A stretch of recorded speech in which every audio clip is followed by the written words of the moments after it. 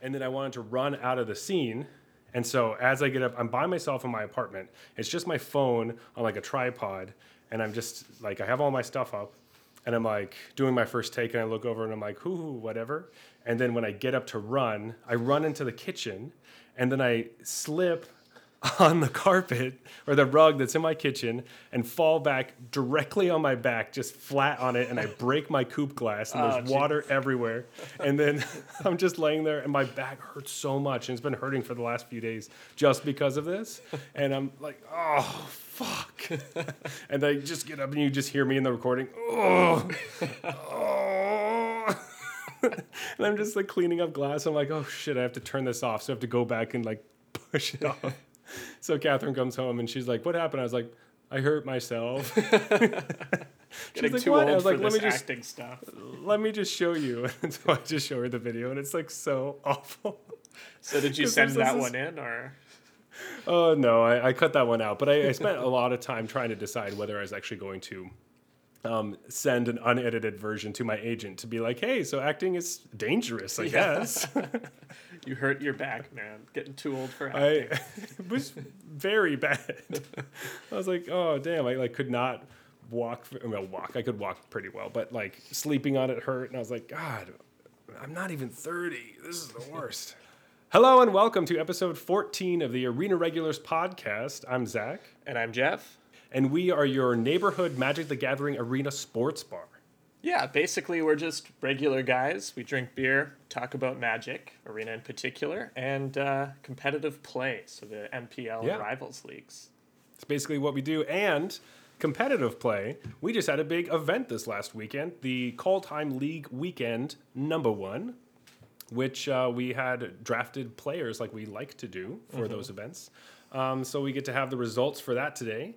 And then we also have spoilers for more Call Time spoilers that we've been seeing a lot of. And we have a new segment that's called Worth a Slot. It's worth a slot. Yeah. Like a slot in your deck, you know? In your deck. Yeah. I'm pretty happy with that. Yeah. I think it's funny. But before we get to all of that, each week we both bring a beer, we drink our own, then drink each other's, then rate them on a scale of bronze to mythic, and choose the best for last. So with that, Jeff, what's on tap? Right, so it's more Call Time stuff, so I'm continuing what I started last week with the Call Time themed beers here. I brought something called Nordic Lager. So it's a lager, and it's made by Henderson, which is here in Toronto, but they did a collaboration with Jacobsen, which is in Norway. So maybe it's Jacobsen, I'm not sure, but it's a brewery out in Norway. And I was curious what makes it a Nordic lager. So I guess the only way to really tell you is to read it from the can. So our Nordic lager is infused with Scandinavian Angelica root, renowned for its restorative properties and once said to be the currency of Vikings. So, Viking-themed set, I brought a Vikings-themed beer. It's 5.2%, and the can has like this, I guess, Nordic guy, he has a beard, in front of like the Toronto skyline. Interesting. So, something in common, my beer also has a bearded guy by the Toronto skyline, except for he is naked in a lawn chair with snow on the ground. I brought Hanlon's Point, which is from Great Lakes Brewery, and it's their coconut coffee porter, which is 6.5%. And it's nice and tasty, very desserty. I like it. Yeah, so if anyone wants to know what living in Toronto is like, you just have to get one of these cans. It's naked guys sitting in the snow with coconuts. Yeah, you'll know all about it. And I guess there's a lot of beers that have like a picture of a bearded guy and a skyline. Yeah, exactly. So we brought 2 of those this week. Yeah. As far as Magic news goes, there's not really anything going on. We had the league weekend this last weekend. We're going to talk about that already and all the Call Time spoilers and things. So yeah. With that, Jeff, how was your arena week? I would say uneventful.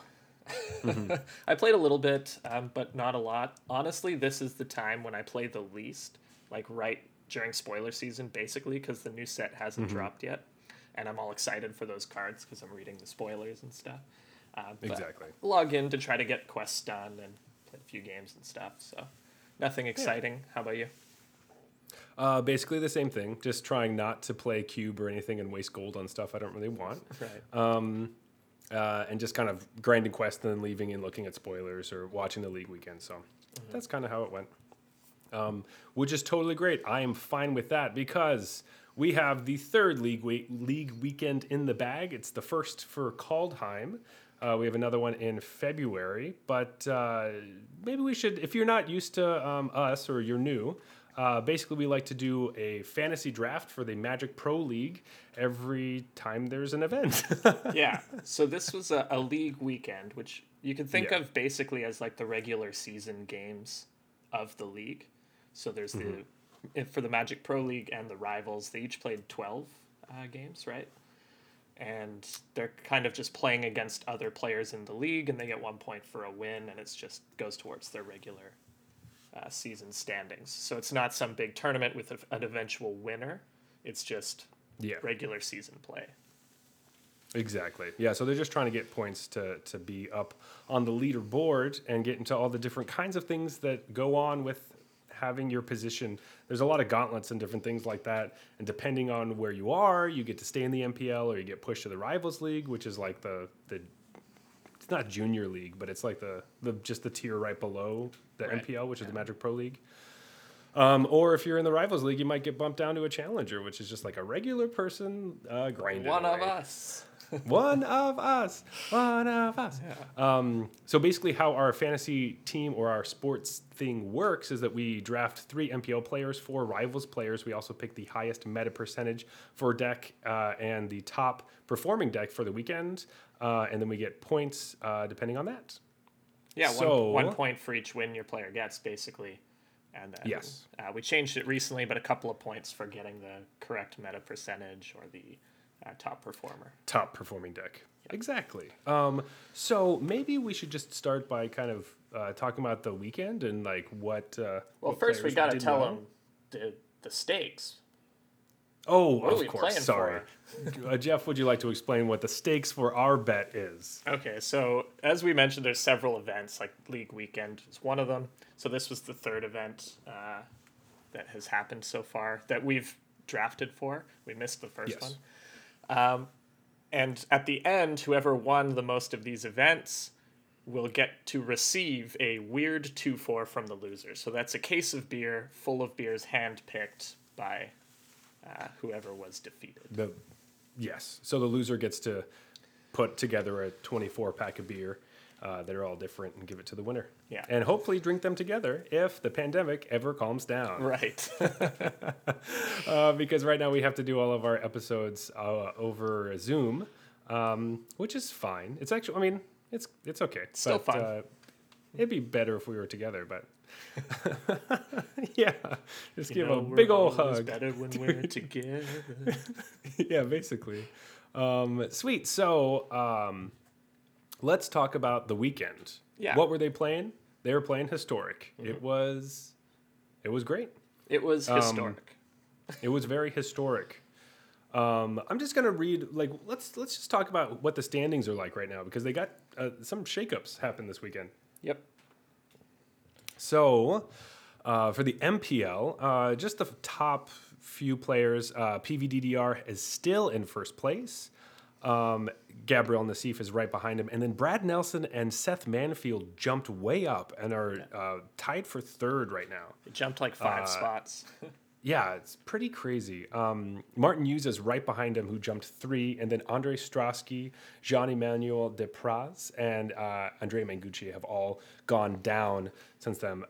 Mangucci going the farthest, which is 5 slots down. So that's kind of like our top 7. I guess 8 would be Marcio Carval, and Reed Duke is basically our ties for 8th place. And they're tied with Mangucci. Yeah. And they're tied with Mangucci, yeah, correct. And then Autumn Burchett's behind that, and then Ray Sato went went down 7 points, That's rough. which spoiler alert, he was on my team for this week, so that was kind of a bummer to see. But that's most of the kind of the front runners, it's really Paolo did not lose any ground and is just still the clear leader at the moment. It's fairly close at the top. I think points are 28-27 between him and Gabriel Nassif. So it's Yeah, I'm just learning it'll be interesting to the end. that Paolo and Nassif just never lose. They just do well. They're every so event. good. Everything. Yeah. And if PV top aided the championship, the Zendikar Rising Championship, then he would have been like much farther ahead, but he lost on breakers, so Right. I think he had the same record as Nassif, so yeah, it's Nassif cracked the top 8 and PV didn't. so it kind of is how that's what it's like sometimes with tournaments, but yeah, I think this round robin style is pretty interesting, especially seeing now that we're going to start coming back around for the MPL playing players they've already played before.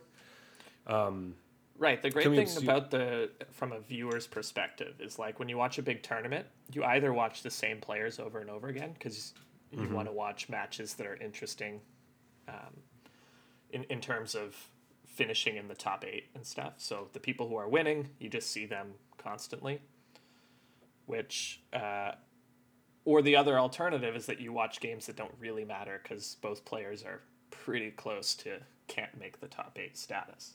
Yeah. Whereas with this, all the matches matter, so you always get to see a variety of different players playing matches that matter. Yeah, and it stays interesting the whole time because you do really care about everybody, especially when you do fantasy and you pick players that are kind of at the bottom. You hope, come on, fight your way up. I really need you to. It's your week. Come on, Allie Warfield, let's go. Moving on to rivals, talking about Allie. Jeff, do you want to talk about kind of the front runners in that league? Yeah, so this is the biggest shakeup, I think, because now the top 2 players are completely different. So in first place, we have Stanislav Sivka, who moved up 7 places. He was in 8th before this event. Just dominated this league weekend, shot up into first place. Eli Cassis is in 2nd. Wow, both these names sound so familiar. Eli Cassis moved up 6 places from where he was before. Then we have Matt Sperling, who's technically moved down 1 because he was the previous champion, now tied for 2nd. Zachary Keeney also tied for 2nd in there. Then we have Bernardo Santos, Luis Scott Vargas, and Christian Hauk tied for 5th. And so LSV, Luis Scott Vargas, dropped 4 places because he was, I believe, tied for 1st with Matt Sperling. He was tied for 1st with Matt, yeah. So that's just a huge shakeup. And then after that is Corey Burkhart, who moved up 13 spots this weekend. What the heck? Yeah, so this is just a crazy jumble. If you look down the line a bit, Alexander Hain is tied for 19th, and he says he moved up 19 spots. So 19 spots? Literally went from last to middle of the league. And if we look down here, Jacob Wilson went down 16 places. He only won 1 match this weekend. One. That's like... Of any player, that is I think that's the worst of any player who played this weekend. Yeah, it just goes to show you can't slip at all, basically. Like, one bad weekend, and boom. Down you go. Like, especially in Rivals with 48 competitors. 46. Or 46, right. I get to get you this time. You got me last time. Yeah. I just wanted to see if you were on top of your game, if you'd learned your lesson from last week. So. For sure. And luckily we have a lot of this information because of Ball Lightning PhD on Twitter. So thank you for putting this whole spreadsheet together because Magic.gg doesn't have everything up yet. It's actually hard to get. Yeah, it's pretty hard to get. So thank you for throwing that together. Throwing it together. You spend all weekend putting it together. Yeah, so, I'm sure he didn't just we do throw appreciate it, or they just didn't throw it together. But no, definitely not. But it's really good stuff. If anyone's interested, it's just an open document anyone can get off of his Twitter. So that's Ball Lightning PhD. Look him up. It's great stuff. Also, if you want to follow along right now. Yeah. We could have said that before, but we didn't. So, whatever. Anyway, it's pretty interesting just how everything has moved around. Jeff, would you like to... You know what? No, I'm going to talk about my team first. Fuck you. Sure. So I had picked... Last week we drafted, and I lost the coin toss, but Jeff let me... He deferred, so I got to pick first. So I got the pleasure of having PVDDR, who got me 10 points this week. He's staying in first place. That's pretty great. Thank you, PVDDR. That's awesome. After that, Ray Sato was a little bit not so great. Gave me 4 points. I don't love it. Andre Strosky gave me 7 points, which is fairly solid. But over this week, there were a few bombs. There were a lot of like 10-point players and 9-point players. Right. And so if you weren't one of those, it really, really kind of, it would just, 7 points isn't as exciting now. So yeah, but totally solid performance, right? Yeah, I mean that's a solid performance. It's just hard when it was easier when a lot more people were getting 7 points, and it's like okay, 7, that's like average, but there was just so many like 10 and 9-point players this week that right. It was kind of the variance was just a little higher this week in that. Yeah, so lots of players did really well and lots of players did really poorly.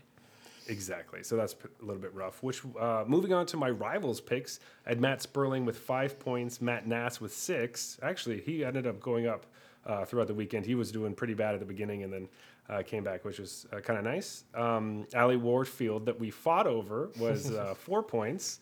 So kind of wish I just let you take her because instead, well... Just shows how hard it is in this league, right? It's so hard. It's also just hard because we're making up a fantasy game. So yeah. What are you going to do? Then the last player I had was Christian Hawk with 7 points, which was pretty decent as well. But yeah, anyway, Jeff, who were the players on your team? Yeah, so my MPL members consisted of Gabriel Nassif. Never a bad choice. He got 9 points. Then Jean-Emmanuel Deprat. He was actually doing really well. And then he must have had a slightly rougher day too, because he ended with 6 points, which again is totally fine. Nothing wrong with 6 points, but I don't know what happened. He just like got sick or something. After the first day, it just seemed like he was already at 4 or 5 wins. So it was I was expecting day 2 was just like an 8 or 9er. Yeah. But 6 points for him, and then Reed Duke coming in 7 points, and a totally respectable performance, as we've mentioned several times here. My rivals players, the reason I deferred the pick was to get LSV out of the rivals league. And LSV only got 4 points, as we hinted that he dropped a lot earlier. It's because he only got 4 points. Funny. So that's really shocking. We were talking earlier because LSV, he was tweeting his record throughout the thing, which a lot of people like to do. And then at a certain point, he's like, you know what, I'm not gonna tweet out my record anymore. I'm not doing well. I'm not feeling it. So it's not good. I got to text Jeff and be like, yeah, suck it. Of course, Yeah. Anyway, continue to the rest of your team. Then I had Shintaro Ishimura. So again, he also had a pretty good day 1, which surprised me because he brought, what was it? Like Kethis Control? Kethis Combo. Yeah, sorry. I kept thinking Control. Kethis Combo, which is just not ever really been a good deck in Historic. Not really that good. People keep trying it and it never works. So when I saw that he brought that, I was preparing for like a 2-point performance just here. A goose egg. Actually, 5 points I'm totally fine with, actually. That was really upsetting to me because I was ready for him to just be terrible. And he, and I think after day 1, he had 4 points already or something. I was like, maybe he figured it out. Maybe it's Kethis Combo. But 5 points for him. But then we got Eli Cassis, who rocked it with 9 points, shot up to second place in the league standings, as we mentioned earlier. And my last pick was Stanislav Sifka, 10 points, and rocketed into first place. Thanks, Stan. It's so awful because if I didn't take Ali Warfield, you wouldn't have taken him. And then I could have had a different player.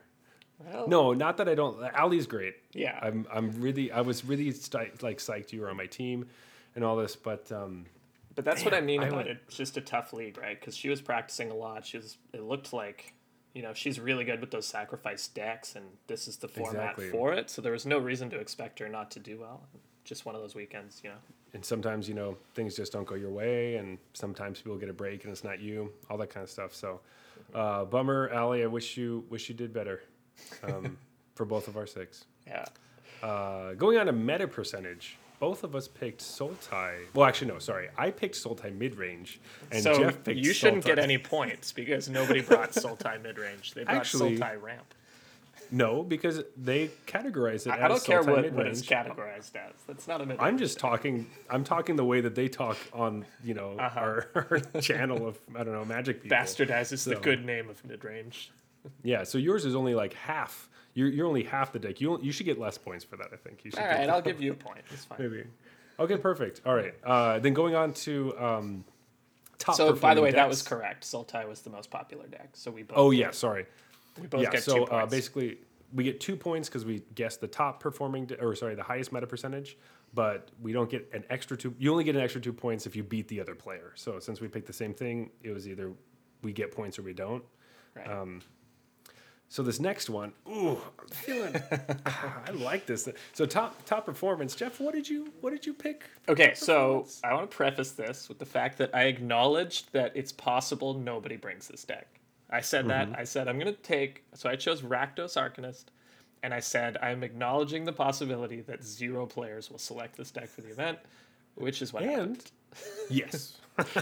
I said I think I should be taking Sultai, which turns out also would have been wrong. So now I don't feel bad about. So no matter what, you wouldn't have gotten the 4 big ones that I got for Jun Sack. Feels good. It was a good choice. I like that. Jun Sack actually kind of dominated 64.5% overall win rate.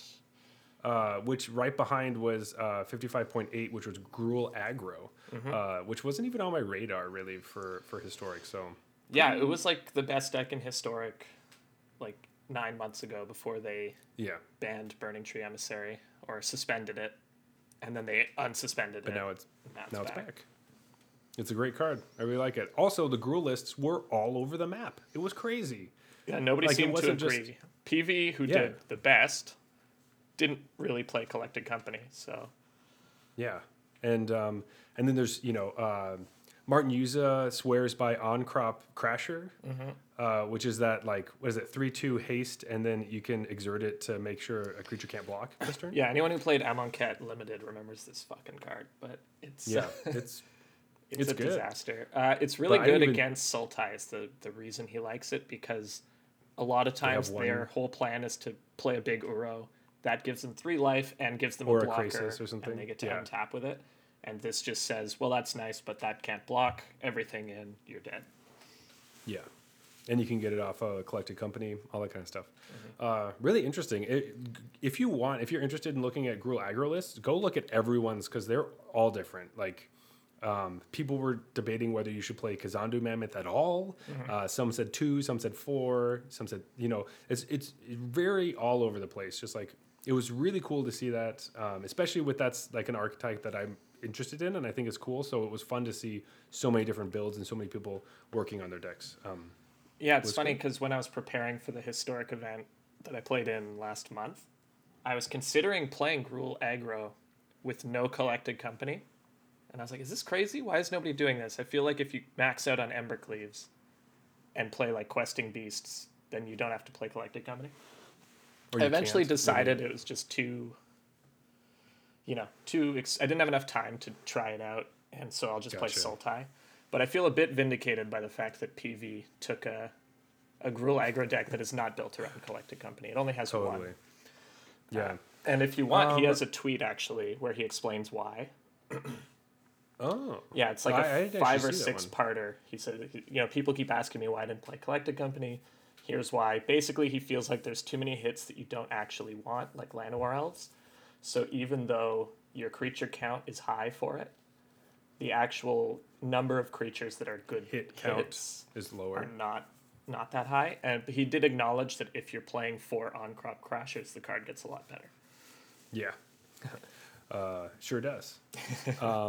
I would like to say, before we talk about totals and all this kinds of stuff, we should probably add a rule just right now that if you pick a deck that doesn't show up at all, you just immediately lose 4 points. I think that's... Okay, so it wouldn't have mattered here because you got 4 points anyways. Oh, you want -4 for me? I want an 8-point swing. Yeah. Okay, so is that because there's a 3-point difference in our final totals? No, not at all. No, I think that's just appropriate. That's how the game should be played. All right, maybe we'll think about institute that right now. Implementing that next time. Retroactively implementing it to the first time. Now that we have both picked a Rakdos deck that didn't show up at all. No one's going to pick a Rakdos deck ever again. We will stop picking Rakdos decks. But I think with Call Time, Rakdos is going to be actually one of the best decks in Standard. But We'll see about that. Yeah. Just kidding. Actually, it does look pretty good, especially with the land. But Jeff, would you like to do the honors and say the point totals? Sure. So Zach's team, if you were following along at home, you know that Zach's point total is 49 points. Yes.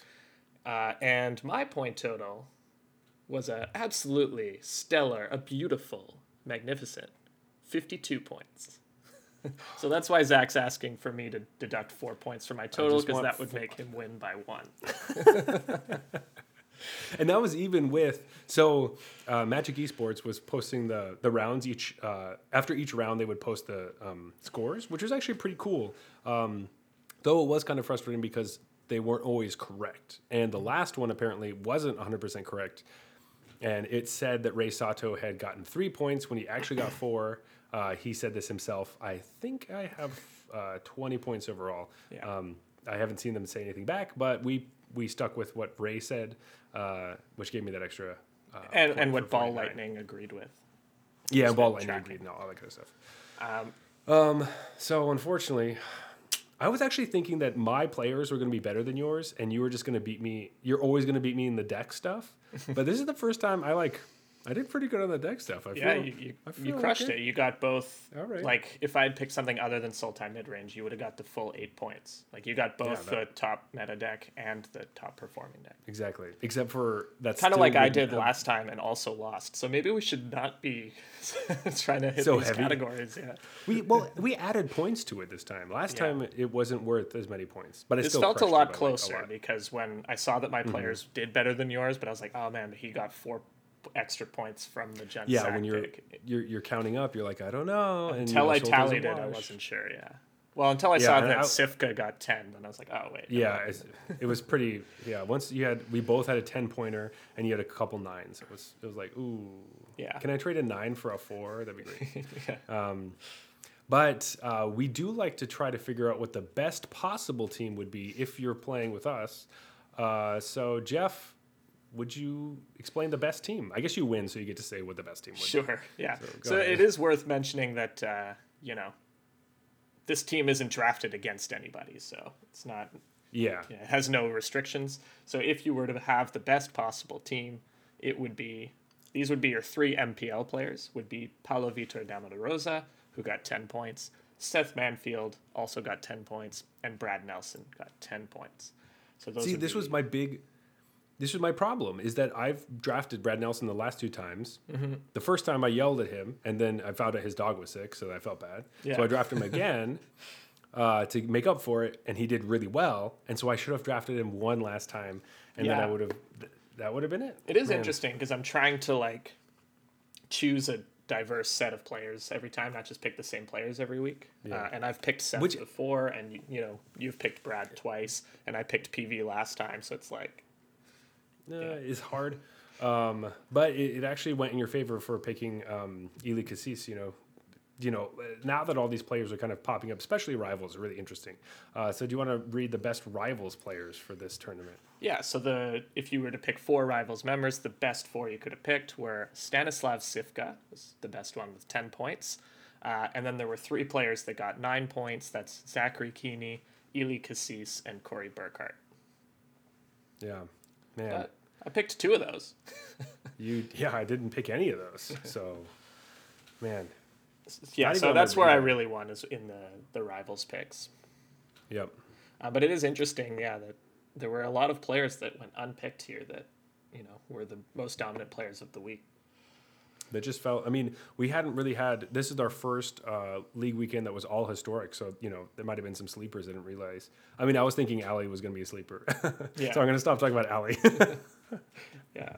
And of course, your meta picks would have been Sultai and Gen Sack. Yeah. And so if you add all those points together and assume that you get 4 points for the meta pick and 4 points for the top performing pick, your total would have been 75 points. So that is actually pretty far. I mean, like those We those did picks pretty were hard. bad. We did pretty bad. Yeah. Yeah, like we're really close, but at least we're like the same tier. Right? Yeah, right. We're both like gold players. Yeah, exactly. So that feels, it makes me feel better once we get the whole, perfect score thing. Like for whatever reason, last time when I did the perfect score, I didn't feel as bad about like our teams. Yours was actually surprisingly close. Really close, yeah. But this time I'm just like, wow, we left a lot of points on the table here. That's I feel like there were a lot of just breakout players this time, man. Yeah. No, that's not even Like true. Seth Manfield we and Brad Nelson. We just left them on the board. Yeah. I mean, because you want to, I just realize I know that they're good, but those are also players where I shouldn't leave them on the table. Like PV and Gabe, you can't leave them there because they're so good. I think maybe Seth and Brad are also just kinda added coming up themselves to that list. I mean, that's Yeah. the thing. As They the also, season goes on, people who are repeat performers start to emerge, and people who are maybe just 1 or 2 time performers, they start to drop, and so we'll start to be picking more of the same people. people. So we'll see. I mean, like Call Time will shake things up. The next one is Standard. I think it's in like the 20s of February. So It's going to be basically a brand new format, right? yeah. So it's not even just like Standard. It's just like whatever Standard is going to be then, which is pretty exciting. Probably Rakdos. 3 weeks into the new Standard kind of thing. Yeah. So I'm excited for that. And a lot of people playing a lot of Eldraine cards still. So.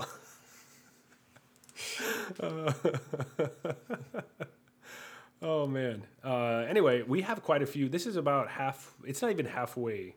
We're getting closer to there, but we have another league weekend and then the Call Time championship, and then we have 3 league weekends in Strixhaven and that championship as well. So, it's not over yet, but those Jeff, are kind of like the playoffs. So we're starting to, more than halfway through the kind of quote unquote regular season part. Exactly. So, and Jeff's only up by 1.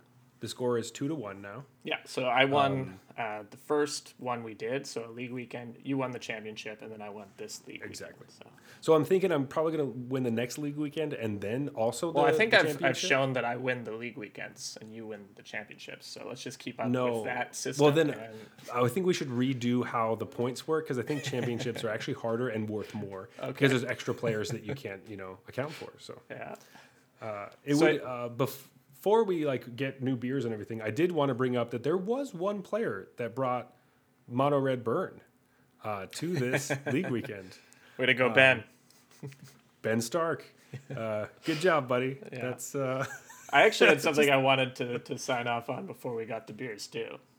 Oh, sure. Okay. Okay, I just want to say that I don't want to boast too much about my victory, but I think it was pretty easy to foretell. Oh, God. Perfect segue. Perfect segue. All right, with that, I'm going to just stop recording and I'm just going to get another beer because I need one. All right, Jeff, what you drinking? Hanlon's Point. Hey. Naked guys in Toronto winter with coconuts. Yeah. I would like to say that it looks like they're on the island, so he's probably the Toronto a disc island. golfer. Yeah. Yeah, those are the only people who go to the island, disc golfers. It's the disc golfers and people that live on the island. Yeah. I got Jacobson and Henderson's Nordic Lager. So here we go. Cheers. Cheers. Okay. All right. I want it to sit with me a little bit. Yeah, Obviously, we're not going to talk about it until later. Yeah. Just at the end. But let's go into our next segment. Woohoo! I'm so excited by this name now. Yeah. We just came up with it today, so it's pretty fun. Yeah, what's the name again? It is Worth a Slot, and this is Call Time Spoilers Edition. Yeah. Ooh, so now we can have all these different editions. I'm excited. It's going to be great. So basically what we're going to do is we've both picked 3 cards that we think will slot in a deck. And basically we're just going to have a conversation or discussion of vocal joust. I don't know what the word is. We're going to fight and we're going to see, basically try to explain why yours should be in a deck and the other person's trying to explain why it shouldn't be in a deck. And then we decide whether it's worth a slot or not. I'm Great. excited. So It Do we was see I have to honestly go first? Yeah, because you listed your Yeah. card first. Honestly, though, Okay. choosing the cards for this was so hard. There were so many different cards I wanted to pick, so Yeah. that just shows that call time's cool. It's hard because we'll get into it. Yeah. This first one though, I don't see how you could say no to this one. That's why I picked it. So obviously, number one, this is Doomscar. It's a white sorcery, 3 white, destroy all creatures. All right, and then it also has foretell, 1 white. So basically, we're looking at wraths. Okay. Yeah. Wraths are always good. There's always going to be a slot for them in control decks or just decks in general. You will want to be able to wrath, especially in white. Like white is really good at doing that. Boom. So this is a wrath. It's Wrath of God that costs 1 more if you just play it straight from your hand. Or, well, it's always going to cost 1 more. But the problem with Wrath of God, a lot of the times when you're playing Historic, is that if you're on the play, by turn 4, you could already be dead. Especially if the 4th land that you have is a tapped land or some mana problems ensue, or you don't have your second white or anything like that. The second white isn't what this one helps with, but it does make it that you could play a Wrath on turn 3, which I think is a really big deal. And the reason that you would try to weigh, do I play Wrath of God or do I play Doomscar? Because if you go turn 2 Foretell, turn 3 Doomscar, that will save you against goblins. So you're playing this in Historic? I think over you can Wrath play of this in God. Historic. I think that it's worth looking at for Historic. But let me turn my focus back to Standard. Now that I know that Historic's going to be a lot harder. What's the best white Wrath we have in Standard? It's Shatter this guy, right? Yeah, I couldn't remember the name of it. The one that lets your opponent Yeah. draw cards. Yeah, this one doesn't let your opponent draw cards, and if you do this on turn 5, you can hold up a counter spell. You can hold up any 2-drop counter spell, so they can't build their board back. I think that's pretty great. That's really good. A big reason, because then otherwise you would shatter this guy, let them draw a card, and then you'd have to be on turn 6 to make sure you hold up a counter against it. I don't know. Also, you can hold up a counter spell just in case they don't want you to do it if you're playing against rogues. I think it seems pretty great. I don't see why you wouldn't slot this card. And maybe even in Historic, you could look at why you would want to play it over Wrath of God. All right, nice pitch. I do like to, commend you on starting off with a layup here. I mean, I thought we were supposed to pick cards that weren't obviously good. I thought that we should just start the segment with. I am actually. You want to make sure the first one is actually going to be slotted because that makes Sets the the other tone. ones have to live up to it, right? Okay. Yeah, I actually am glad you brought this card up though, because I do think it's a bit overrated by the community in general. Like, I'm just seeing it pop up everywhere as 3-mana Wrath of God, right? And Yeah. obviously that would be an amazing card, but that's not what this is. So I just want to point out the huge thing. If you were casting this on turn 3, it does mean you took turn 2 off. So you have to imagine a world where you want a turn 3 Wrath. That means you're getting beat down, like really hard. You don't want to turn 3 Wrath when your opponent just played like a 3-drop. That's not the most exciting thing in the world. And so in this world where they go good 1-drop, good 2-drop, good 3-drop, and you're on the draw, and then you turn 3 Wrath, obviously that's really strong. But I want to try to imagine what situations is that happening in Standard. Like if you're against Gruul Adventures, when you want to turn 3 Wrath the most, they would go something like Innkeeper into like Heart's Desire for another 1/1 into Lovestruck Beast. Yeah. That's the Because most. then you don't. That's like a was creature just gonna every say- turn. That's the Yeah. most kind of aggressive start I can really. Maybe the turn 2 play is actually Brushfire Elemental. Right. Yeah, So so- maybe Heart's Desire, Brushfire Elemental, Lovestruck Beast. Even that, if you're just trying to keep them off a Great Henge or something, making sure that they can't untap on turn 4 with a Questing Beast, and you get rid of the other cards. Well, Questing Beast still gets you. You mean that they don't untap with Lovestruck Beast? Yeah, what did I say? Questing Beast? Yeah. Sorry, I meant Lovestruck Beast. Questing yeah, Beast- they don't untap with... Questing Beast is one of the reasons I'm not super in love with the turn You 3 don't... Wrath. Okay. But, so even in that scenario, I'm still imagining this is at best a 2-for-1, right? Like, you're not... The point of Wraths is 5-for-1. But if your opponent went, like, Innkeeper, Lovestruck Beast, you're kind of going to have to play this. And then they already drew a card, so that's like an even trade. I do think the second part you mentioned is why this card is really good. Being able to take turn 5 to foretell this and hold up a counterspell, and then turn 6, play this and hold up a counterspell, is pretty huge. Like, the big part of Wraths is you Wrath, but then you're tapped out. They get to turn to use the mana. They play Questing Beast, and you're right back into the thick of things. But if you can play this on turn 6 with counterspell backup, that's a pretty big deal. Yeah. And with the foretell cards, you could actually do this on turn 5 and still have the foretell counterspell. Exactly. Yeah. So you have that. The other thing that we didn't really talk about is that it, and a lot of people are explaining this, and it, I think it does have some merit, and I think not specifically with this card. I'm going a little bit off topic now, but having a Wrath as a foretell card means that any foretell card you see, there's a possibility that it could be this card. So that will make other foretell cards possibly go up because you can bluff things like this. But I do like the idea, like a lot of control decks, like your turn 2, what are you doing most of the time? With like, I feel like it would be viable enough to just throw this in foretell and just have it, not even for turn 3. Like, if you needed it on turn 3, you could, but it can also just sit there until you want it. So it's not like necessarily you have to play it that next turn.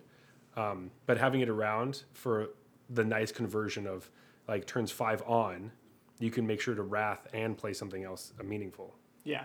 I think people are mostly overrating the possibility of turn 2 foretell, turn 3 this. Because in the situations where that's happening, even when you do this, you still took like 7 damage.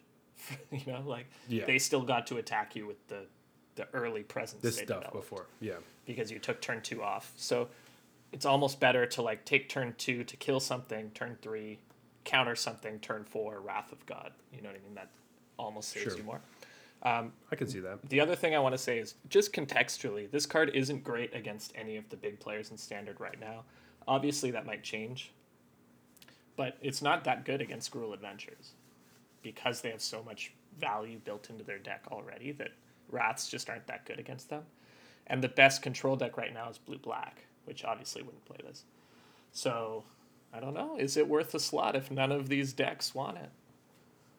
Maybe there's a lot of people that don't want to be playing, let's say, white or anything because the Wraths aren't there. If this is a Wrath that people actually want to play, that they can side out all of their, Shatter the Skies and play Doomscar instead. I think people will be trying to put this together, and we can see something.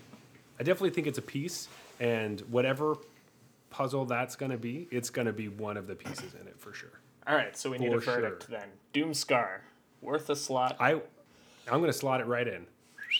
Yeah, I think it's worth a slot as well. It's definitely worth a slot. If later we find out it's not worth a slot, maybe we'll have an updated segment say, hey. Yeah. We'll just edit this previous episode and yeah. not I do think it's funny worth a slot. Not worth a slot. I do see a lot of like Commander players talking about Doomscar as if it's like this amazing, much better Wrath of God. I'm like, no, it's just play Wrath of God. Like in the scenario where you want to turn 3 Wrath, you really can't afford to take turn 2 off. That's kind of my gripe with that setup. I guess I see that. Maybe in Commander you have enough life total to play with. But no, I guess I mean in wanting to turn 3 Wrath, I feel like my turn 2 wasn't doing anything anyway. I was like scrying or something. Yeah, but if you like play like 2 mana instant speed removal, you're in a similar place. Because how much stuff could they have at turn 3? I guess I'm thinking mainly, I don't know, goblins. I don't really know. Or any just like you don't want to play this against goblins. Are you crazy? All anyway, right. let's go to yours. Let's talk about you. My first card. It's a weird one, so bear with me. Tybalt's Trickery. 1 and a red for an instant. It reads, counter target spell. That's right, 1 and a red for an instant. Counter target spell. Then it says choose 1, 2, or 3 at random. Its controller mills that many cards, then exiles from the top of their library until they exile a non-land card with a different name than that spell. They may cast that card without paying its mana cost. Then they put the exiled cards on the bottom of their library in a random order. So effectively what this does is, if you've ever seen like Transmogrify, which kills a creature and then you flip creatures from the top of your library until you get a different one, it's just doing that for spells on the stack. It's countering the spell and then you flip new stuff until you get a different spell. The reason that you have this random mill clause of choose 1, 2, or 3 at random and then mill is because otherwise you could put an awesome card on top of your own deck and then counter your own spell to get that awesome card. So this is kind of preventing you from making it that easy to set up your own stuff. Yeah. That's all that clause is for. So if you think about it that way, that tells you what the card does. The text is not as... It's like a really verbose way of saying, essentially, it's like polymorph for spells. Yeah. So let me tell you why this card is okay. Yeah. Explain to me why. So there are two ways to play this card. The first way is in some sort of red-white prison-style deck where you make use of these cards that limit your opponent's ability to play spells at certain times. So if you have, for example, Drannith Magistrate, which says your opponent can't cast spells from anywhere other than their hand, then this is just a counterspell, because whatever they reveal off the top will not be in their hand, and then they're not allowed to cast that new card. Then there's also Archon of Emeria, which is another, white aggressive creature that says players can't cast more than one spell per turn. Again, that makes this just a hard 1 in a red counter-target spell because, again, they won't be able to cast whatever they revealed because they already cast the first spell that you countered, and they can't cast 2 spells in a turn. So I'm imagining some sort of ridiculous red-white prison-style deck that uses this as literally 1 in a red counter-target spell, which you must admit would be a really good card, 1 in a red counter-target spell. That's option number 1. If you're boring, because here's option number 2.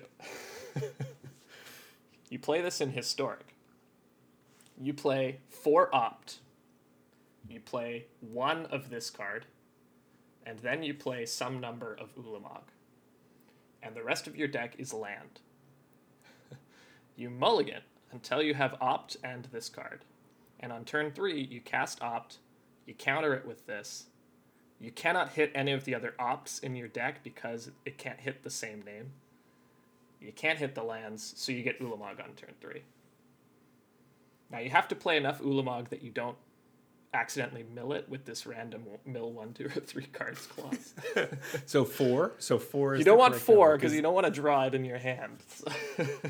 But then, what if it's the top 3 or well, Ulamog, and you rolled randomly the number 3? I mean, that's just you're out to lunch. That would be hilarious. I would probably play 2 Ulamogs. Okay. This game plan will occur. It will work something like 75 to 80% of the time. Now, of course, any sort of interaction messes with it. Spell Pierce kind of ruins your day. Well, Thoughtseize maybe, but maybe you're just trying to draw off the top. Yeah, if they get rid of your Tybalt's Trickery, you're kind of screwed. But you're pretty screwed. But hey, you could win on turn 3 by casting an Ulamog, and you do get to cast it, so you exile their 2 lands. Oh, so they can't Doomscar you. Exactly. Yeah. Well, Ulamog's indestructible, so Doomscar... That's true. It doesn't matter. Okay. Right. I must have convinced you with those 2 awesome decks. I would like to say the first deck, why are you not just playing white-blue if you're trying to counter stuff? You could play a prison deck and actually play just regular counters that don't worry about creatures being on the battlefield on your side. That might give them some free stuff. I'll tell you why. Because Drannith Magistrate also hoses Doomscar. And every Foretell card. Yeah. Yeah, nice tech. Go get a bunch of those because they might be useful. Yeah. And then they might not. And then you'll be mad that you use your wild cards. No, because you're playing this deck, right? Tier 1. Yeah. So, yeah. I just think it's a lot of hoops to jump through just to make sure that red has a counterspell when the other cards in your deck don't have to be red, so then you don't need to be playing red at all, and you could just be playing blue, and you could just be countering like just a regular person. Yeah, but it's not a control deck, right? It's supposed to be like a beatdown deck. You're playing creatures that also kind of inhibit your opponent. You're hoping to win on turn 5, and this kind of puts you over the edge. Like, counter that. Yeah. Okay, so you're saying there are other red cards in this deck that are beatdowns. Yeah. This is like a cheap Okay. white-red creature deck, and then it just gets to play this 1 in a red counter spell. It just happens to have. It just seems like the. Well, okay, all right. For the thought experiment, I get that. I think it's. I mean, it's pretty good in that situation. If you don't, I mean, it's a dead card in your hand. Basically, if you don't have that, because giving them something for free is pretty bad, and depending on who, like almost who anyone Hey, you're playing could It be. could be a bad horrible. card that they flip. That's true. Okay, if you're playing against rogues, there are a lot of situational cards that could be pretty bad. But also they could just flip it into the story, and then you're like, well, actually, you might try to be countering it into the story, but it seems iffy to me. I feel like there's just other things you could do that might be better for that slot, and then you're just going to be holding up this thing that you just won't ever really. I just think it's not going to get there in that deck. But in a pickle, you could cast your 1-drop and then use this on yourself and just hope. That's true. In a pickle, I The do dream like that. is always alive. So the countering your own stuff and then going, find that I'm a lot more interested in. I have played decks that are similar to that. I was playing the Treasure Hunt deck, where you're basically just playing 4 copies of Treasure Hunt and Thassa's Oracle and everything else is islands. It's kind of fun at first, but then it gets really, really dull. We're talking about like super competitive tier decks here, Zach. It's all about winning. Okay, sorry. I don't think anyone brought that Treasure Hunt deck to. The problem with the Treasure Hunt deck is you take it into the play queues because you don't want to lose rank. And then you only face the mirror match because it matches you up based on rarity count. And then you're just playing Treasure Hunt against everybody else. It's very true. I think this card, I don't know, it seems fairly iffy to me. Very splashy and cool, but the reason I like the Transmogrify decks better is because there's more solid stuff where you're getting the creature you for sure want, and you can still build that deck with Transmogrify and a bunch of tokens and no other creatures except for Ulamog. So it feels like a stretch to try to build it into that deck. That deck can't do a turn 3, though. That's true. It'll be turn 4 instead. Yeah, if it gets lucky. Yeah.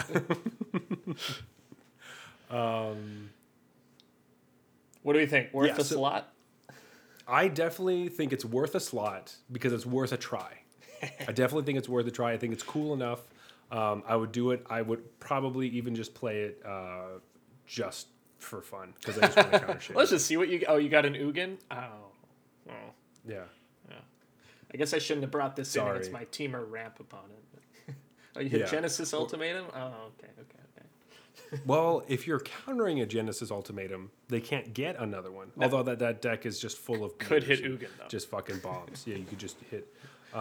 So I do like the idea of maybe having a one of in another deck where they don't see it coming, and that'd be pretty funny. I love this card. This is like my...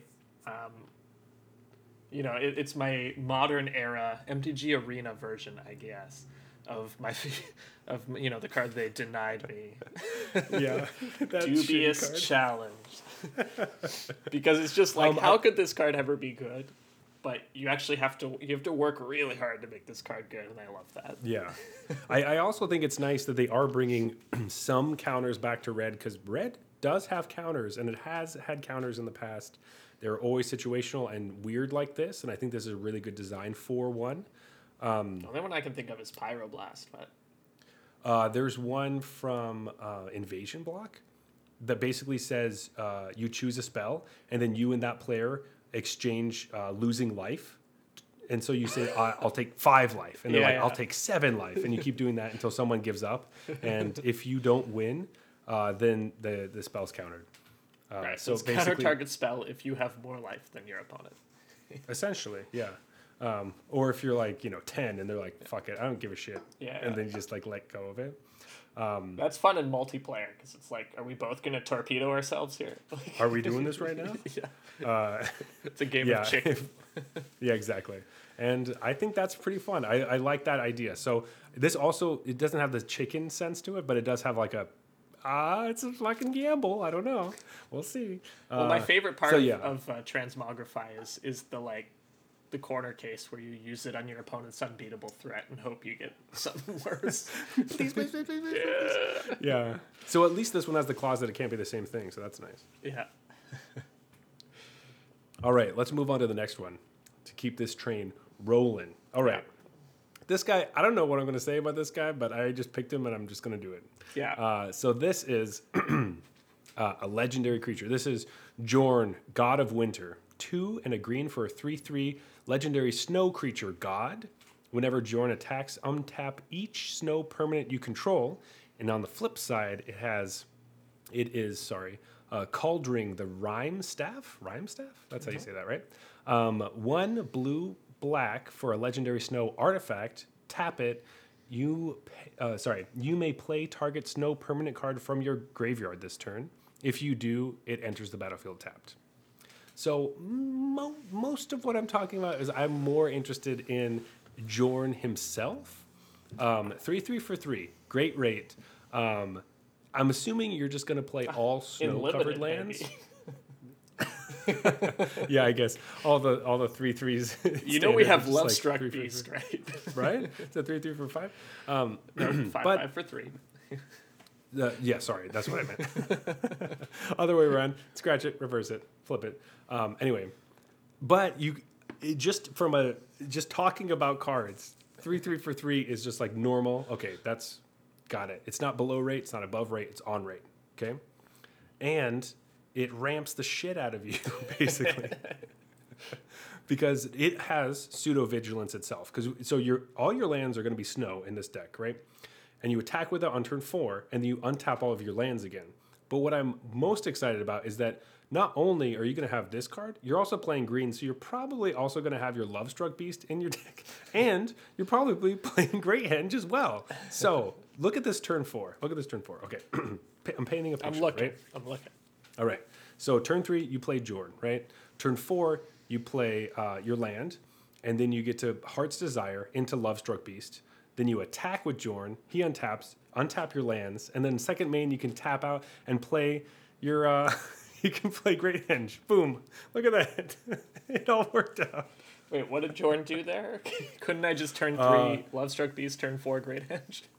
No, because this way it's out of nowhere. They didn't see this one, right? Right? It was just like boom. What? I can't believe that. I did look through the other snow creatures to see if there's any like tappy things that seem interesting in Sultai.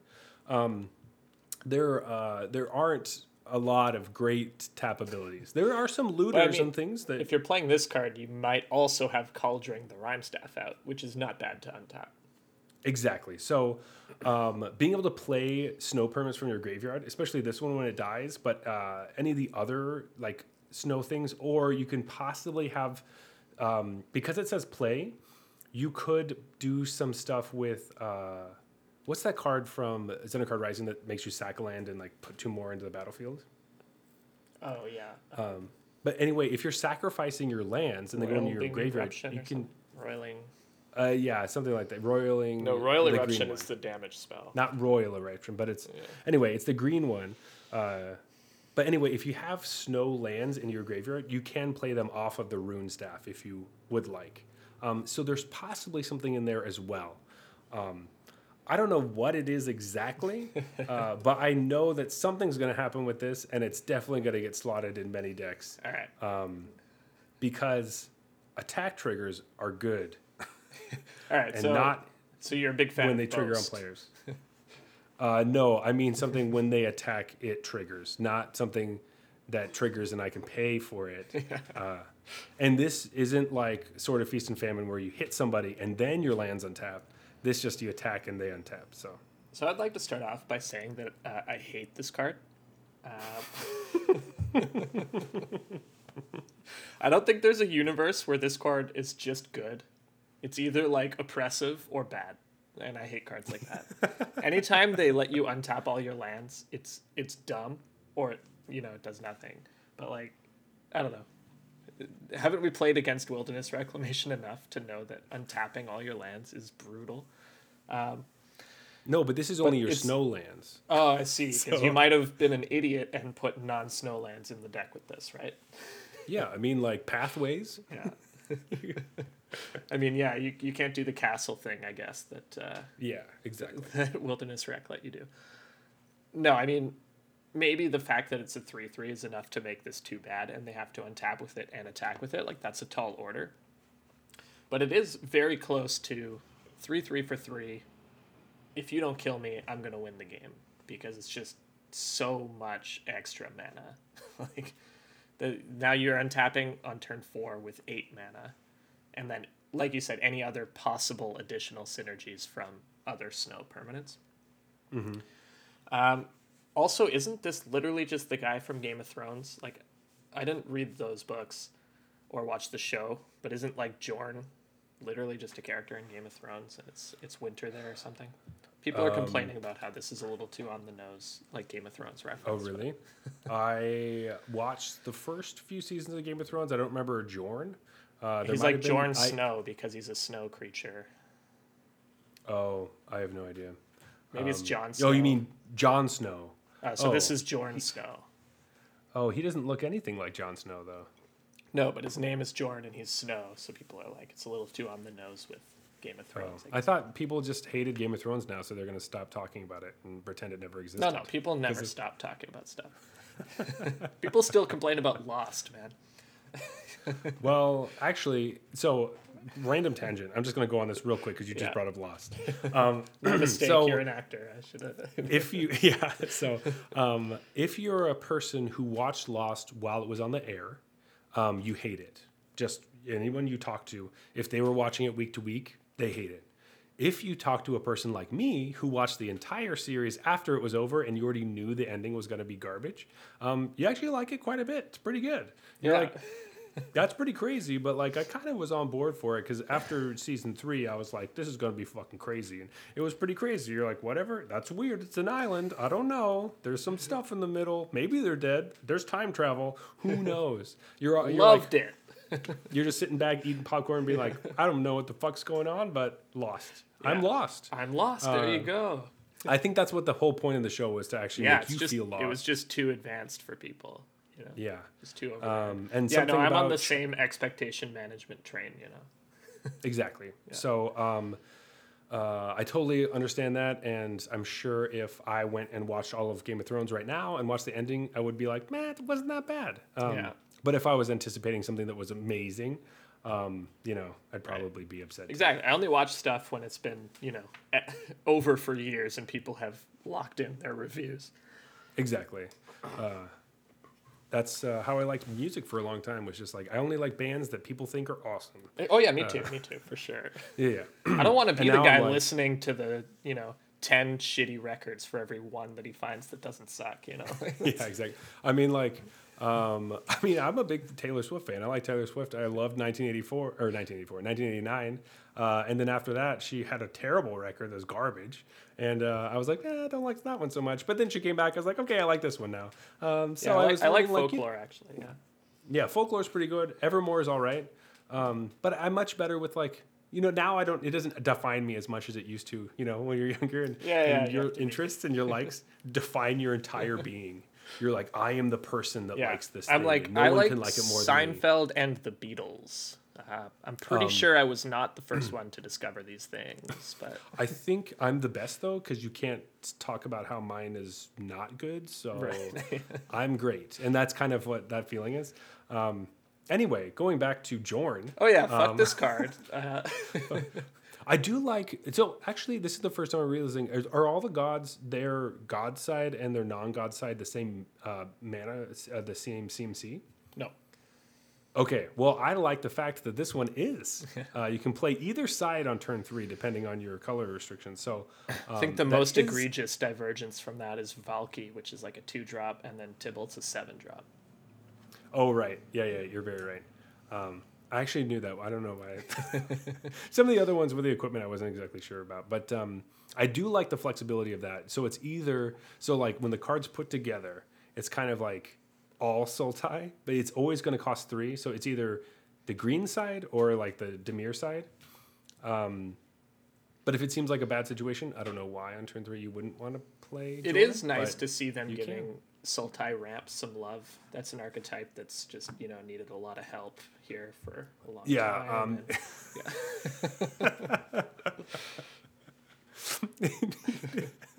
They definitely so- haven't beaten us to death with these fucking Sultai cards. It's basically so you can play Uro on turn 4, Yeah. attack with Jorn, and then escape Uro on the same turn. When they were developing this, they thought it would be interesting that this deck would have to maybe make a decision whether to play Uro or this card, So like turn 3, Yeah. 3-drop. Turn 3 is really, I don't know. You're just going to play both. It is interesting just because you wait. see a lot of cards that hate on graveyards here that were clearly designed with the expectation that Uro would be in standard, and so they're like anti-Uro cards.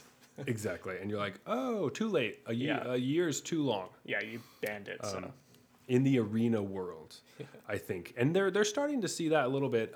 Like we were talking about before, give the pieces to combat earlier and give the problems later so that you already Right. had the pieces. and I that you like thought that they were did garbage. ban it, even though they know stuff's coming out to try to help deal with it. They're not like, well, this might help. They're like, Right.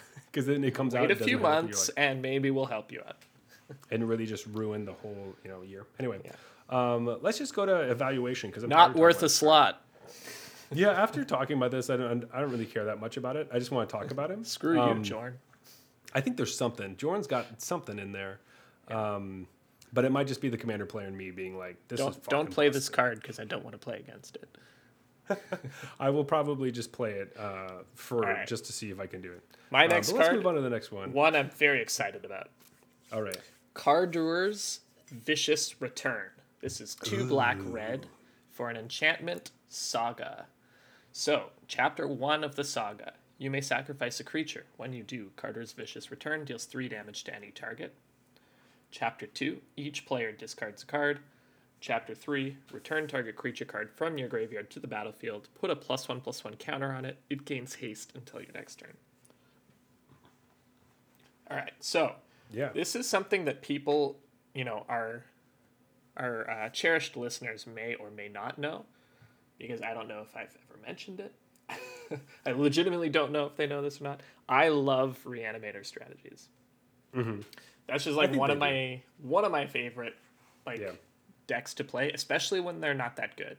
I don't like Reanimator strategies when they're good because then they're oppressive. But when they're like okay, that's the best. When you're building a Reanimator deck, you need 3 things. You need something to reanimate. You need a way to reanimate them. So reanimate means like cheating a big creature into play from your graveyard. So you need a way to do that. And then you need a way to get that creature into the graveyard in the first place. What I love about this card is that it's 2 of those things. It lets you discard a card on chapter 2, which is putting something huge into the graveyard, presumably.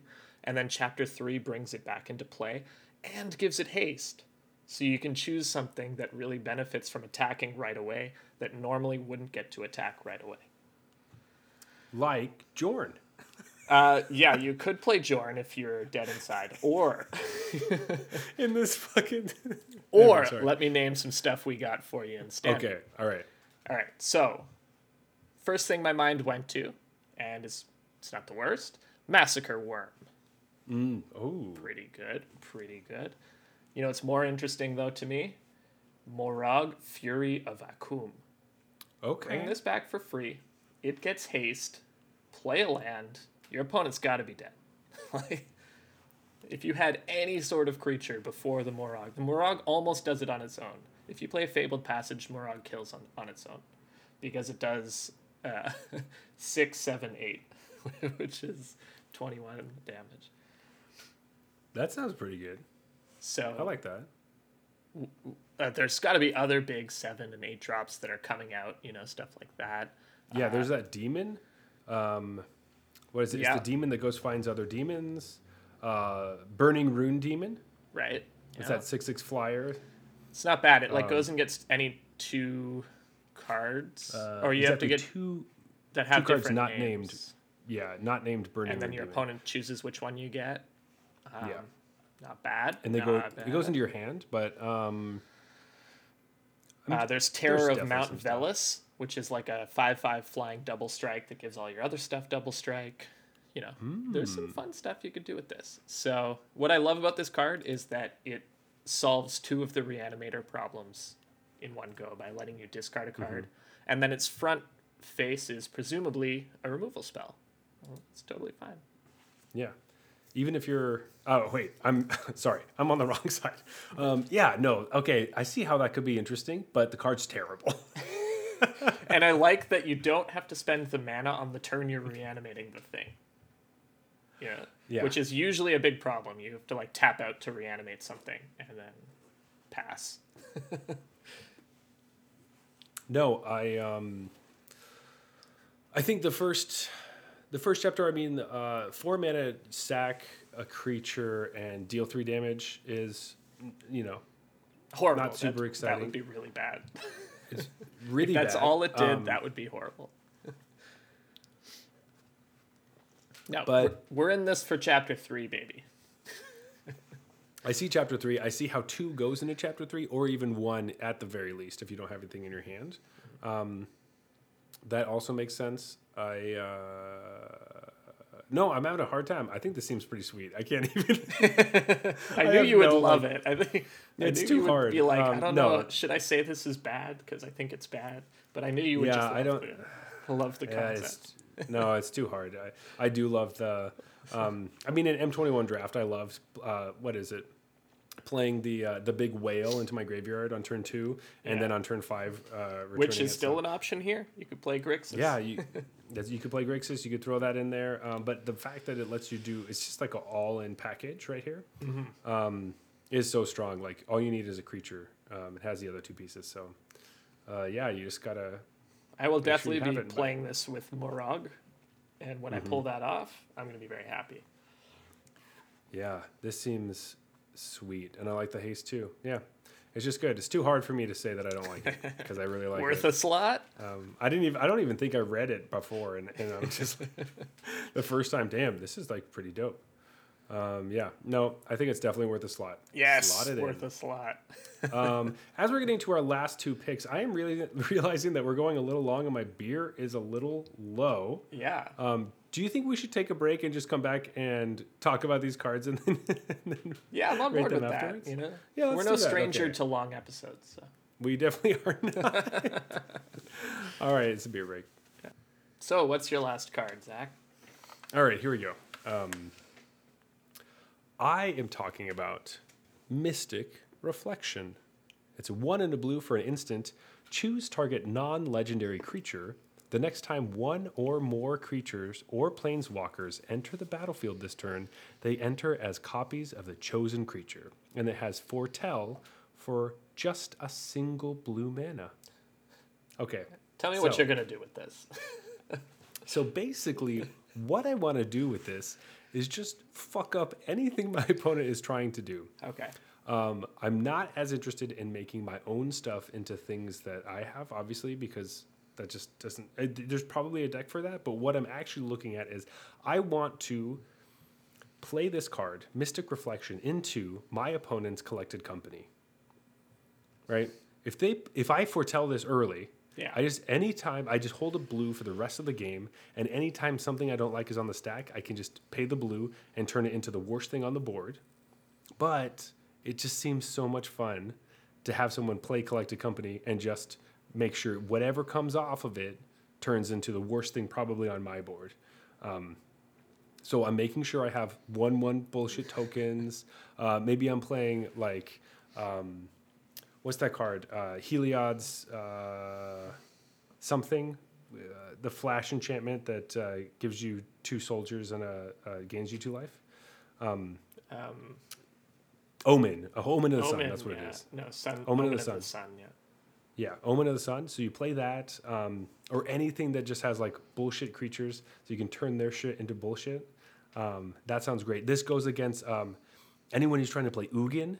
They put Ugin on the stack. Boom! It's a 1/1. You know, like That sounds so good. Any of that bullshit, the Tybalt's trickery stuff, boom. Okay, but why would this be better than a counterspell? So, Because a counterspell means they get nothing. They don't get a 1/1. this is true. But this costs 1 blue, okay? Well, it costs And it's 2 1 blue you can and keep 1 up. blue. Well, 1 blue when you play it. You can hold up 1 blue for so long. Yeah, it's 2 and a blue split over 2 different turns. Yes. And the turn you're going to foretell it, that's totally fine. I just think it's going to be It's more fun. so I'll give much you fun. that. It's super But fun. isn't this like awfully close to a worse Essence Scatter that requires like setup and then? Okay, all right. Let's I guess it hits Planeswalkers. It hits Planeswalkers. it hits planeswalkers. I guess you know what? You can also upgrade your shit if you want to. I love the idea can of talk about turning that their side. Planeswalker into a creature.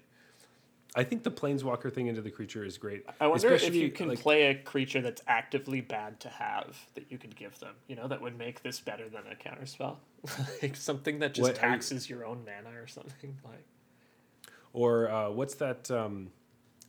No, I guess that black 6/6 is really good though. I like it. Wizards just doesn't The- print creatures that are bad for you to have now. I mean, you could Were play. you thinking Clackbridge Troll? I mean, you could play that. No, I was kind of thinking from this set. What is that card? It's the it's the god. It's like 2 and 2 black Egon, for the God 6/6. of the Dead. Yes, that one. If they don't have creatures in their graveyard to... Exactly. So then they lose it. Because but it also generally seems giving pretty them a dope. 6/6 Death Touch doesn't sound awesome, but... It's probably terrible. Yeah, that you're right. I was thinking rotting Regisaur. Oh, at that first. makes them discard. Yeah, but then I realized that you can't have that one right now. So Still pretty huge, too. Like, it's still pretty. Because the only cards that do bad stuff are really huge. yeah, they have drawbacks for a reason, right? There are no, so it's there are no not- like O1s with a serious drawback. It's just a goat that like eats your lands. Just like an 0-1 for 1 that makes you sacrifice a land each turn.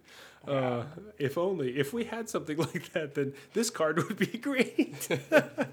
See, I think to But play then you- this card, you have to be interested in both halves. You have to be interested in downgrading your opponent's stuff and also the possibility of upgrading your own Of stuff. upgrading your own stuff. So no legendary creatures in your deck. Right. And just playing like the best card or best creatures that are not legendary, basically. Oh, that's right. You can't choose Egon, because the Lord God of the Dead. Oh, that's It's true, legendary. right? Because it's a god, yeah. So that even stops. Our listeners were even yelling stops at us for being idiots, but we got there. Yeah, we got there. Eventually, we got there. So Our bad plan, luckily, is impossible. there you go. Is that new Kraken? Could you play that one? I don't think that one's legendary. That one's not legendary. I don't think. Icebreaker Kraken. But why would you want to give There them you go. that? No, you give yourself another Icebreaker Yeah, Kraken. yeah. So you tap down their stuff, and then on the next turn you play a 1/1, turn it into an Icebreaker Kraken or whatever card you have. I don't know. Yeah, I don't That know. I sounds think pretty you good. like you play Morog, right? Okay. Then you play. play- Oh wait, is that legendary? Fuck, it's legendary. Yeah, that's legendary. You play Every something good that creature- like stacks really well, and then you play this, and then you just unload token makers, and you just get like 8 copies of this thing that stacks. So you add blue to mono green food. You play Troll Kings. Boom. Mono green food already gets just 4 Troll Kings out of nowhere. You know, Yeah, they don't so need it 8 doesn't Troll really matter. Kings. They could though. They play a Gilded Goose. Boom, Troll King. It's funny that you say add blue to mono green food because the deck used to be blue green. Then they banned Oko, and then it's like, well, let's just play mono And green. like, well, that's funny. That was before my time. I do not know of the Oko times. Oh yeah, you haven't he played sounds- against Oko? Yeah, it's not fun. He seems fine. I don't know. Yeah, I give it a try. No, I have one. I know how busted they are. All right, worth a slot, Mystic Reflection. I gotta say This is no. hard. I gotta say no. So it is hard because I did make this segment sound like worth a shot, and it's definitely worth a shot. Is it though? It's so bad. It's worth it. I think it's worth a shot. It seems pretty fun. I feel like it's a lot of setup for a pretty mediocre payoff. It's fun. It's fun. Yeah. Okay. It is fun. So This is We'll now see, I the don't rare know. that's going to somehow become the busted rare of the set. I'm going to lose to it, and in 3 weeks you'll hear me complaining about how they print such an obviously powerful card. yeah, I'm going to You're say like, well, this card is bad. it was not worth it. Yeah, I still think I'll probably try to do something with it, but I don't have super high hopes. But I do love the idea of just turning an Ugin into a 1/1. So I love that you took a bit of a flyer on it, and were like, I don't know what I'm going to do with this card, but I know I'm going to try to do something. It's going to be something. I was just ramping up from Doomscar, right? Yeah. Doomscar, for sure. This, I don't know, Ramping but we'll down. try it. Yeah.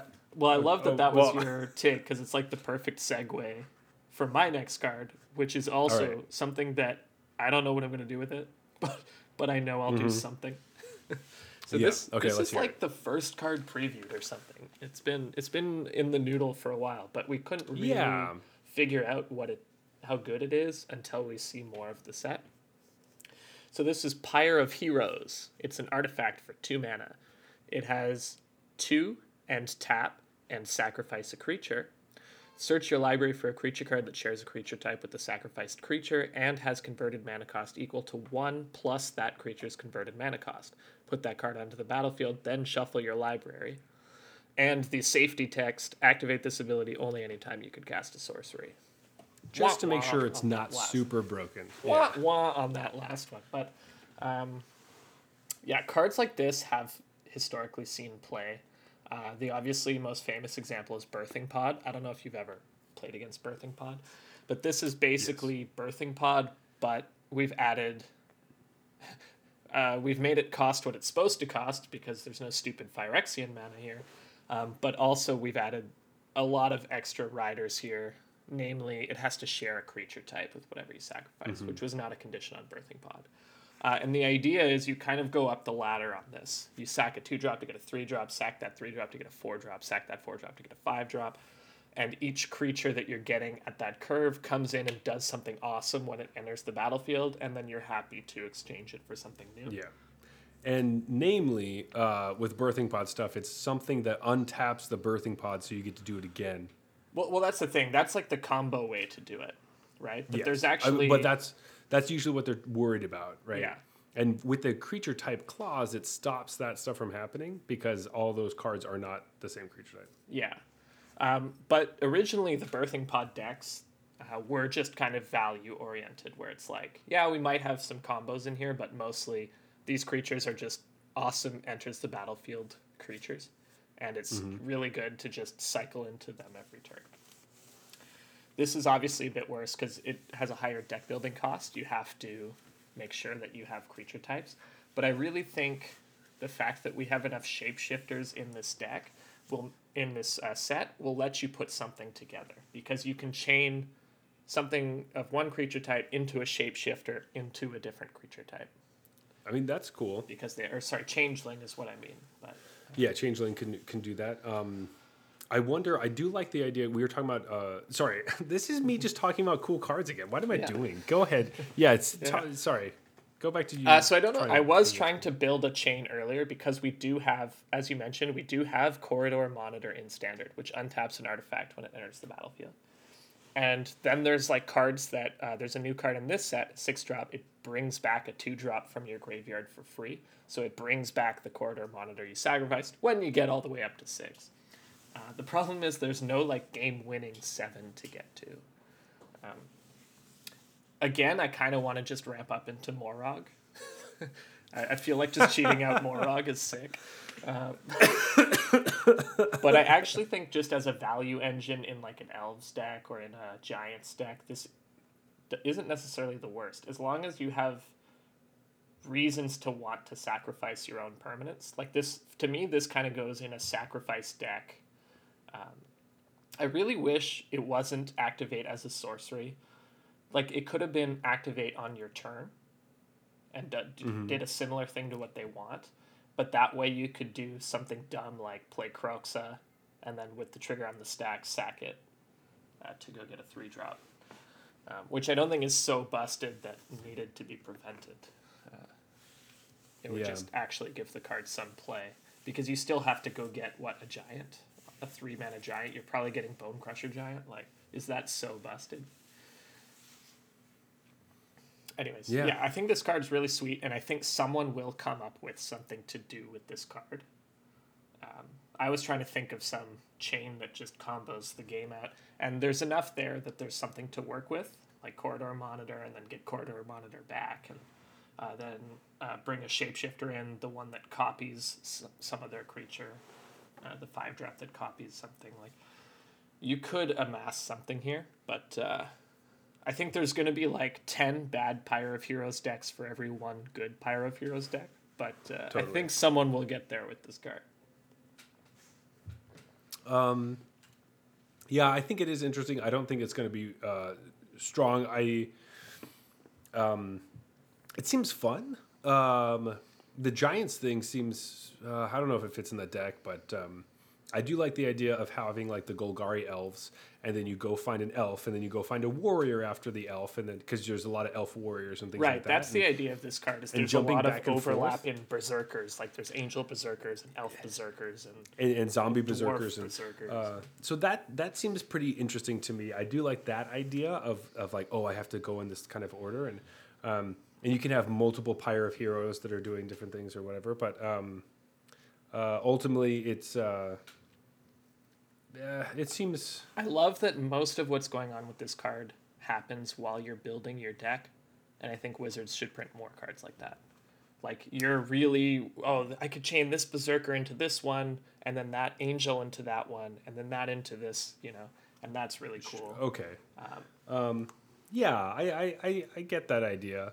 And then I just need a changeling at this part of the curve to really smooth everything out. Yeah, so like I hope I can find one that's like a 4-drop that's really. Yeah, I see that. It seems okay. Yeah. For the most part, these kinds of things, like, it has a ton of text for me, and the deck building part of it, like the gameplay part seems less exciting because I already kind of know what I'm supposed to do, and if I can't get there, I just don't. But it's fun to execute on the plan you came up with during deck building. That's like where the fun of these types of cards comes in. Yeah, I guess I just mean like I know that if it's consistent enough, it will lose its. Oh, I agree. This is one of those cards that if it's in a tier 1 deck, that sucks because people just net deck that, someone has figured it out, and then they just like playing it seems less exciting because you're like, okay, well, if I get that and then I do this, and it's just like you're speed running the game. This is what Commander's all about, man. You come up with a plan in deck building, and then it's just exciting to execute it. Not if you are playing my decks. Your deck's all about trading life totals with your opponent to counter their spell. No, my decks are just about one-shotting one player and then losing to the other two. Is usually what it might. It's called making friends, right? yeah, basically. Or that's all you have to do. Friends. Right. No. This is what you do. So if you go to a Commander night and you want to be the competitive one that really one-shots one person, all you have to do is bring extra beers for them. So when you kill them, you can give them a beer and be like, "Hey, bud, drink this while you're waiting," and then they're totally fine. Like they're like, "Okay." They go from "Wow, I hate this fucking Zach guy." "Oh man, Zach's so nice. Give me a beer." He gives me beer. Maybe bring a bottle of whiskey. Give him some whiskey while they get him liquored up. Next game, kill him again. Give him more beer. Go for the same guy. Sorry, I just enjoy your company, and I know I'm going to be out. It's just fun. Hey, do you want to? You can look at my hand, like, and you get to kind of play together. You want to go play Mortal Kombat while they're finishing this game? Yeah, they're kind of like I know what my turn's going to be for the next 4 turns. I'm just going to play lands and do nothing. So we could just play Mortal Kombat. That sounds great to me. I love that. But no, Pyre of Heroes. It looks like other cards that we've seen. it does seem interesting. You try to put something together, but I probably won't slot it in anything. It's not something I'm not gonna slot So it. you're saying worth a slot? It is not. It is not worth the slot. Yeah, I actually don't think it's going to be that good either. But I like this kind of card, so I wanted to talk about it. I like that Oh, for sure. the interesting part of this card happens during deck building, and I know like we actually espouse net decking here a little bit, but I also don't want to make people shy away from building their own decks. No, building your decks is great. I'm not super great at it, and I like playing decks that I know all the mana and stuff is worked out. So you should Depends do what your that. goal is, right? If you want to get better as a player, then net decking is great because you know it's Totally. not the deck's fault; it's your fault that you're losing. Exactly. And that's kind of where I am in my stage of Magic. I don't want to try to be like, well, I think this deck can get there if I keep working on it. No, the deck will never get there if you keep working on it. Yeah. Play a different deck, and then you have to learn other skills. Right. Or you have problems Yeah. with your On the game. other hand, if you want to get better as a deck builder, you need to build your own decks. Net decking still helps because it shows you what like a well-built deck looks like. And there's a lot to learn. We'll talk about it sometime, I think. Yeah, probably this next season we'll do Yeah, that. it's really nice to like try to build an archetype without looking at anything, see what you come up with, and then consult what has become the standard deck list for that, and see where you went wrong. It's a big way to Exactly. learn how to build decks better. But yeah, all right, Pyre of Heroes. I guess not worth a slot. Damn. Damn. Looking back at it, but let's run through it again. So, Doomscar worth a slot. Yeah. All right. Let's see. Let's just do mine. Jorn not worth a slot. Yeah, well, that was mostly out of my hatred for the card, but Yeah. I think I might try it, but it's I don't know. it's Mystic 50-50 between Reflection? busted and junk. So Yeah. Mystic Reflection not really worth a slot, but seems fun. not worth a slot. And then Jeff, talk about yours. Tybalt's Trickery. I mean, obviously worth a slot. This card's broken. It's probably the best card ever printed. No, it's worth a slot if you want to have some fun. Yeah. Cardur's Vicious Return. Again, I don't really know where we landed on this one. This was worth a slot. I think said it's worth a thumbs slot up. because we both just like Reanimator, and this does It's Reanimator. definitely worth a slot. Yeah. I think it's definitely worth a slot. Yeah. Come on, let's just be strong. Definitely worth a slot. Is this going to be in a tier 1 deck? I don't know. But and Pyre of Heroes, not worth a slot. Not worth a slot. Just too hard. Like the amount, I guess we decided the amount of fun you'll get out of this card, not worth the amount of Is- time you'll have to put into Exactly. building with it. If you really just love that deck building portion, then yeah, take a crack at Pyre of Heroes. But be prepared to be wrong dozens of times before you get it right. Oh, we picked the same one. I like how mine looks like it's a different color than yours in the camera. Yeah, it does. Anyway, sorry, we both picked Jacobson, the Nordic Lager from Jacobson and Henderson Brewing Company. Yeah. Jeff, you did it again. Good job. You brought the best. Wait, didn't you get me last week? No, I'm pretty sure I picked your Oh, the week Was it before we both picked yours. the week before. Yeah. Yeah. So that's what That's I was nice. saying. We're getting 2 a weeks lot in of row. winners these days, as opposed Yes, to just split and- decisions. Picking our own, being Yeah. like "fuck you." All right. Well, No, I. yeah. well, Let's start. sorry. Let's start with the Nordic Lager, then the winner. Let's talk about the winner. Oh, Tell me this why is you just picked getting it. derailed. Okay, I picked it. Let me take a sip again so I remember why I picked it. Oh yeah, it's delicious. No, this is really good. I think Yeah. this combo went over really well. Whatever what the Angelica root or whatever it was. I was Great. I was wondering if you were gonna say you could pick out the Angelica root. Come on. I probably. You didn't have to say it. I just knew yeah, it I was already Angelica knew. root. Yeah. No, I just think it's a really interesting lager. It's different than other things. The color is really nice. It has a very It's a you know, beautiful color. Yeah. It almost it's looks really like an ale. beautiful. Yeah, it looks like it's just It's good. I'll probably pick up more of this. I've never tried it before, and it was quite nice. It's Yeah. just really refreshing. And at the end of all this, just having something refreshing seems really good. So, yeah, just seems like the right choice. Yeah, so like my decision was a bit interesting because one of the things I just noticed from doing this with you, and I know our show's not about beer reviewing, you know, but I noticed in myself that I tended to lean towards styles that I preferred rather than trying to choose the beer that I thought was a better representation of that style. So I've tried to make like a conscious effort to move more towards, let's just pick whichever beer is actually better than just, giving the brewery props for making the style that I like. So while I really like porters and I'm not a big lager guy, I had to kind of, this is my first step in that direction where when I drank the lager, I was like, oh, this is really good. And I don't mean really good for a lager, like I just enjoy this beer. And there was nothing totally wrong with the Hanlon's Point. I guess we'll get to that in a minute. But yeah, I just thought this beer was a better representation of its style. Just was a better lager than the other one was a porter. Yeah, and I definitely agree with what you were saying right there. And yeah, a lot of it is like, will I pick this up again? Will I think about this again? Do I want to have it? And for sure, I could definitely see myself. Oh, wait! I know a good lager. Let's go grab this one. Actually, exactly. Yeah, it might be my go-to lager from now on because usually I don't buy lagers. But yeah, it has that crispness that lagers have for sure. Yeah, but it also has a lot of flavor and it has like a depth, really nice, yeah. and still refreshing. This is great. I'm probably gonna say diamond on this guy.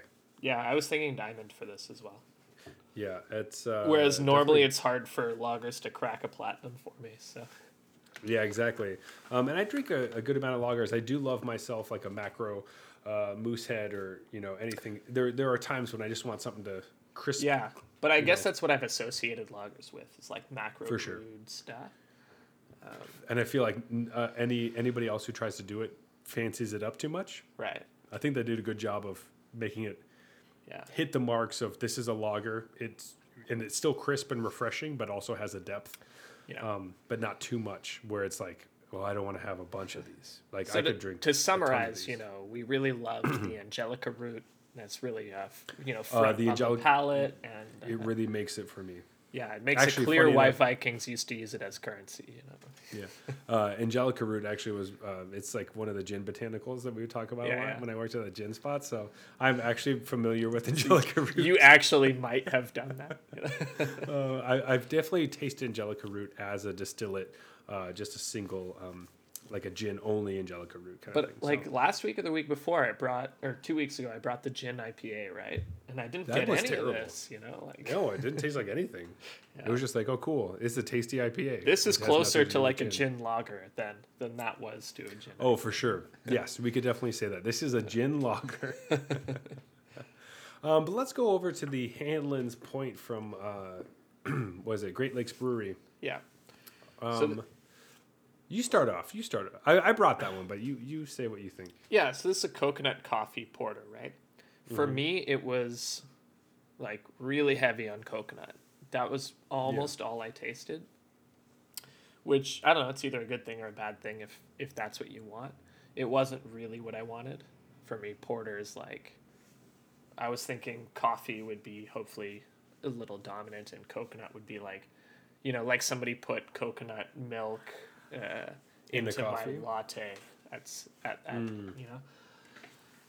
So that's kind of what I was expecting when I read it. I guess they led with coconut in the coconut coffee porter description for a reason, because it's like, first of all, coconut, then a little coffee, and then you're like, oh yeah, this is a porter.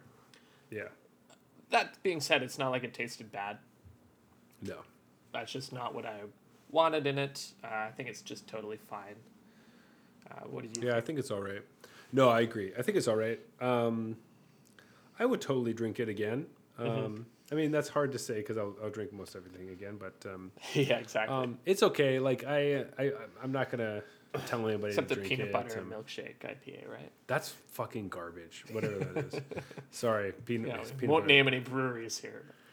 Yeah, you guys don't actually know about it, but I was talking to Jeff about this fucking garbage peanut butter milkshake thing that I had. It was, I had to dump it If out. you somehow beat me, that's in your weird 2-4, buddy, for sure. It's for sure going in there because you are drinking all these garbage beers I hate. Yeah, so this one's definitely not that. This is definitely tasty. It's good. It's a beer.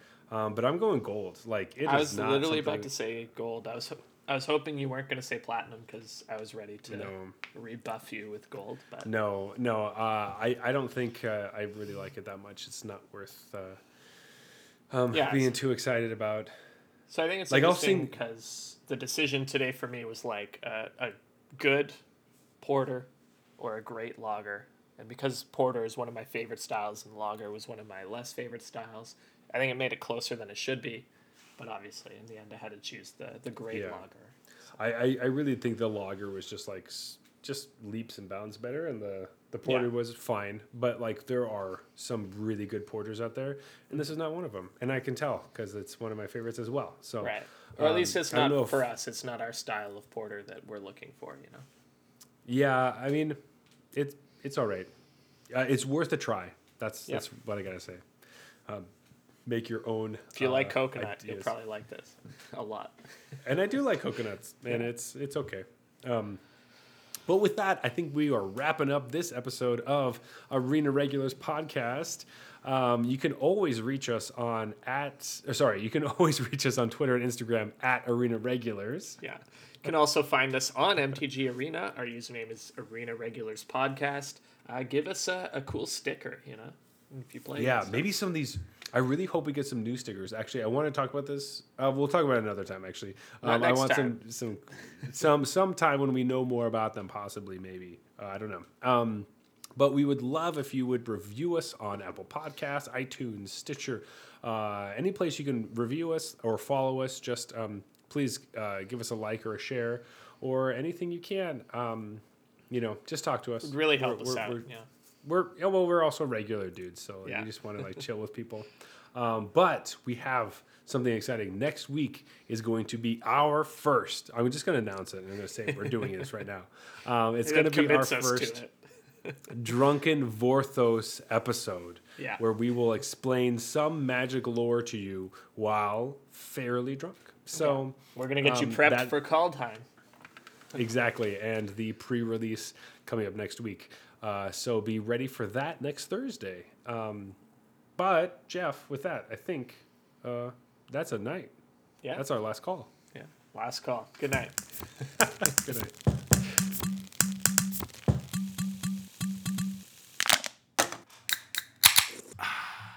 All right, that's fine.